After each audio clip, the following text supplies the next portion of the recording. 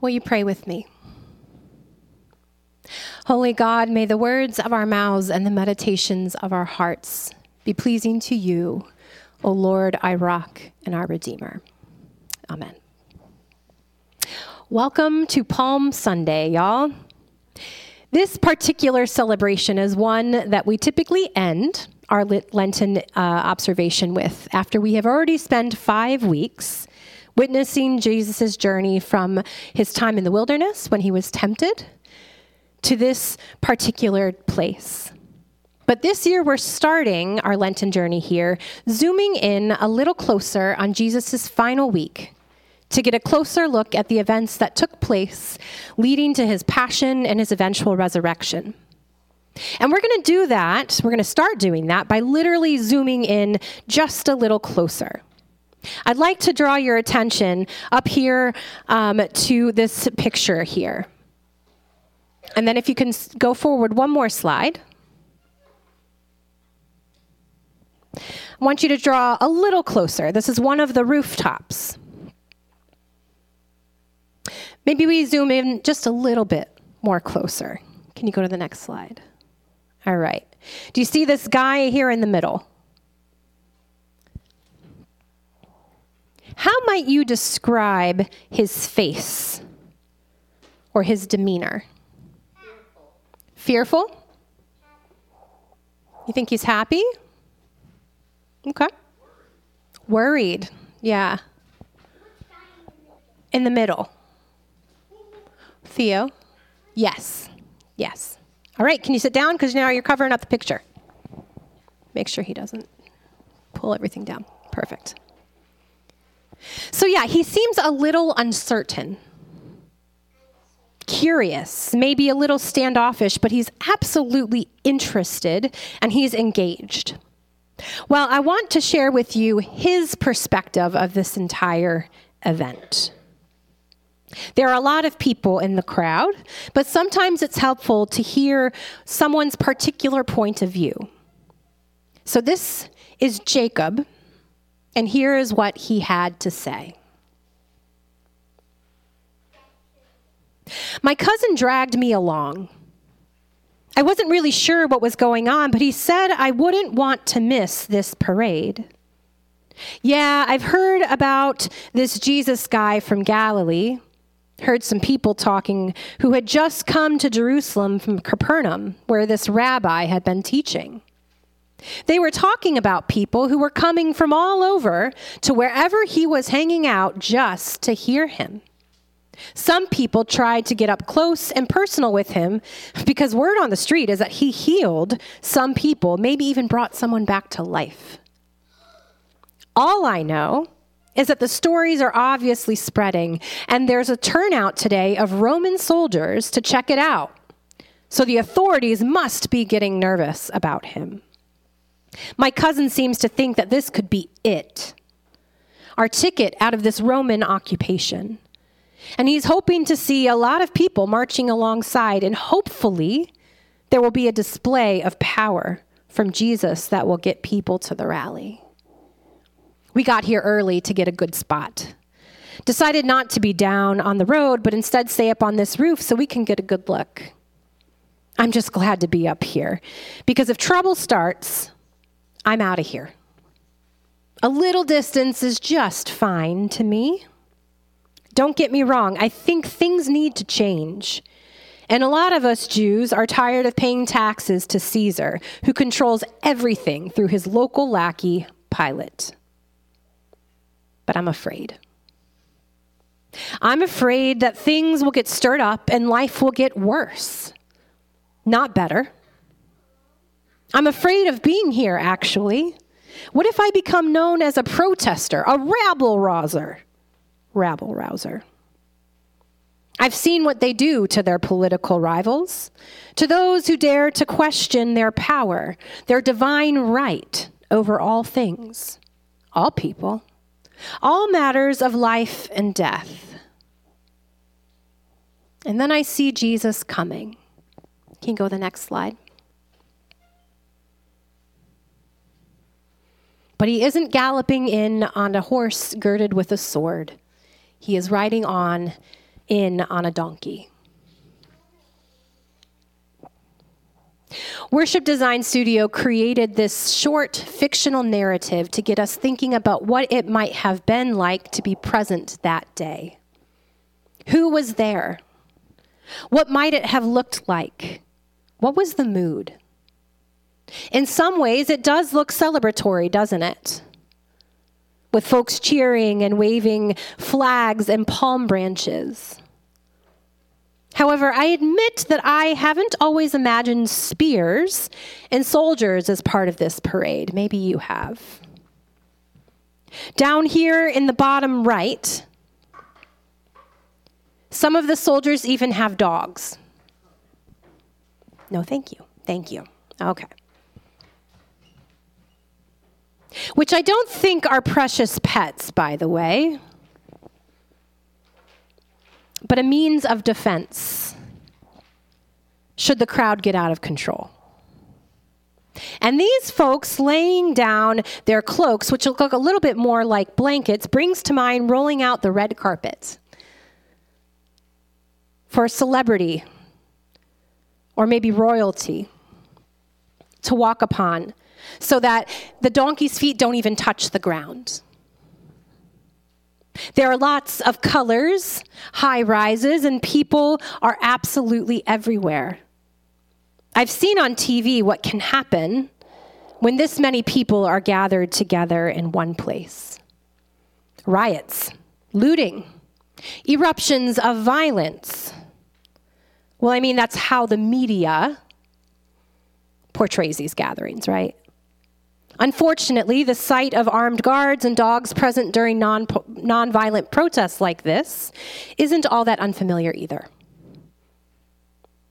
You see, up until this point in the story, Jesus has received some pushback, even some threats, but not in the ways that he is going to in the coming days. For the past 3 years, he had been on the road, going town to town with his 12 disciples, preaching, teaching, healing, feeding, and coming alongside folks on the margins throughout the region of Galilee. That wasn't an urban center. It was more rural. He had gained quite a following. But here we feel things shifting a little bit. Things are getting a little more intense. They even feel a little dangerous. So back to this parade. Let's take a look at who was there that day. There are at least 3 groups present for this parade that Anne touched on. First, there's the crowd, or those who are cheering and waving palms and laying their clothing on the ground in reverence. These folks were followers of Jesus already. They were Jews that came from Galilee, who lived outside of Jerusalem, the holy city, and they were making their annual pilgrimage to Jerusalem to celebrate Passover. You remember that? The major Jewish holiday, recalling and retelling the story of their ancestors escaping from their lives of slavery to the Egyptians, when God rescued them and eventually led them into the promised land. They have oppressors again, story as old as time, but they keep coming back. Second, the people of the city. These are Jews who actually lived in Jerusalem, but who had yet to encounter Jesus personally. They too were readying themselves to celebrate Passover, and they were a bit confused. What is happening? And third, of course, are the soldiers, keeping people in line and reminding them who was really in control. It was normal for this many people to be gathered in the city during this time of year. Hence, the presence of the soldiers. They were ready, right? But what was not normal was for the festivities to begin with a parade honoring a rabbi and making the claim that he was the Messiah, the deliverer of the people. The Jewish people living inside and out of Jerusalem were a people under Roman occupation. every part of their lives were under the eye and thumb of foreign oppressors, people who demanded from them, who took from them, and who made it their job to keep order so that they could retain their power and control over them. So while this parade was certainly celebratory, it was also a little confusing. And you can sense this buzzing energy in the street. Our fictional character earlier, Jacob, was one of those from Jerusalem. And he alluded to these seemingly contradictory responses, like, what is going on? Who is this Jesus? I hear murmurings that he might be the one that we've been hoping for, but could it be? Could this Jesus truly be the one to free us from the Romans? And what if he isn't? What if we're following the wrong guy? And what happens when they get wind of this? They don't like competition. And they certainly aren't going to put up with even a hint of revolution or uprising. But maybe. It sure would be nice if he actually was the Messiah, the rescuer and the deliverer that we've all been waiting for.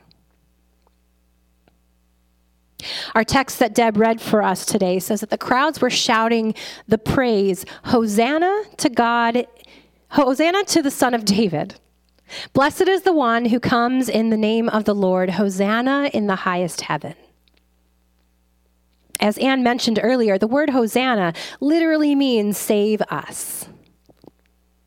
Even those who were in the crowd that were confused, concerned, or afraid were longing for a Savior. Even if they weren't sure that it was this Jesus from Galilee. They were longing for someone to fix this, to heal this, to come in with a strong arm and make this reality right. And while he came in as a humble servant rather than the strong military leader that many were expecting, he did come to heal and make things right. So we've talked about a couple of different folks who were in the crowd. By the way, the tone of this parade, even folks who were for Jesus, spoiler alert, are not for Jesus. They thought they might be when things get tough. Well, we'll get there. But I wonder where you might see yourself in this story. Each week of Lent, we will be asking this very question. We have this the medium-sized frame and the large-size frame down here. And we're going to invite you each week to take a picture so that you can picture yourself there.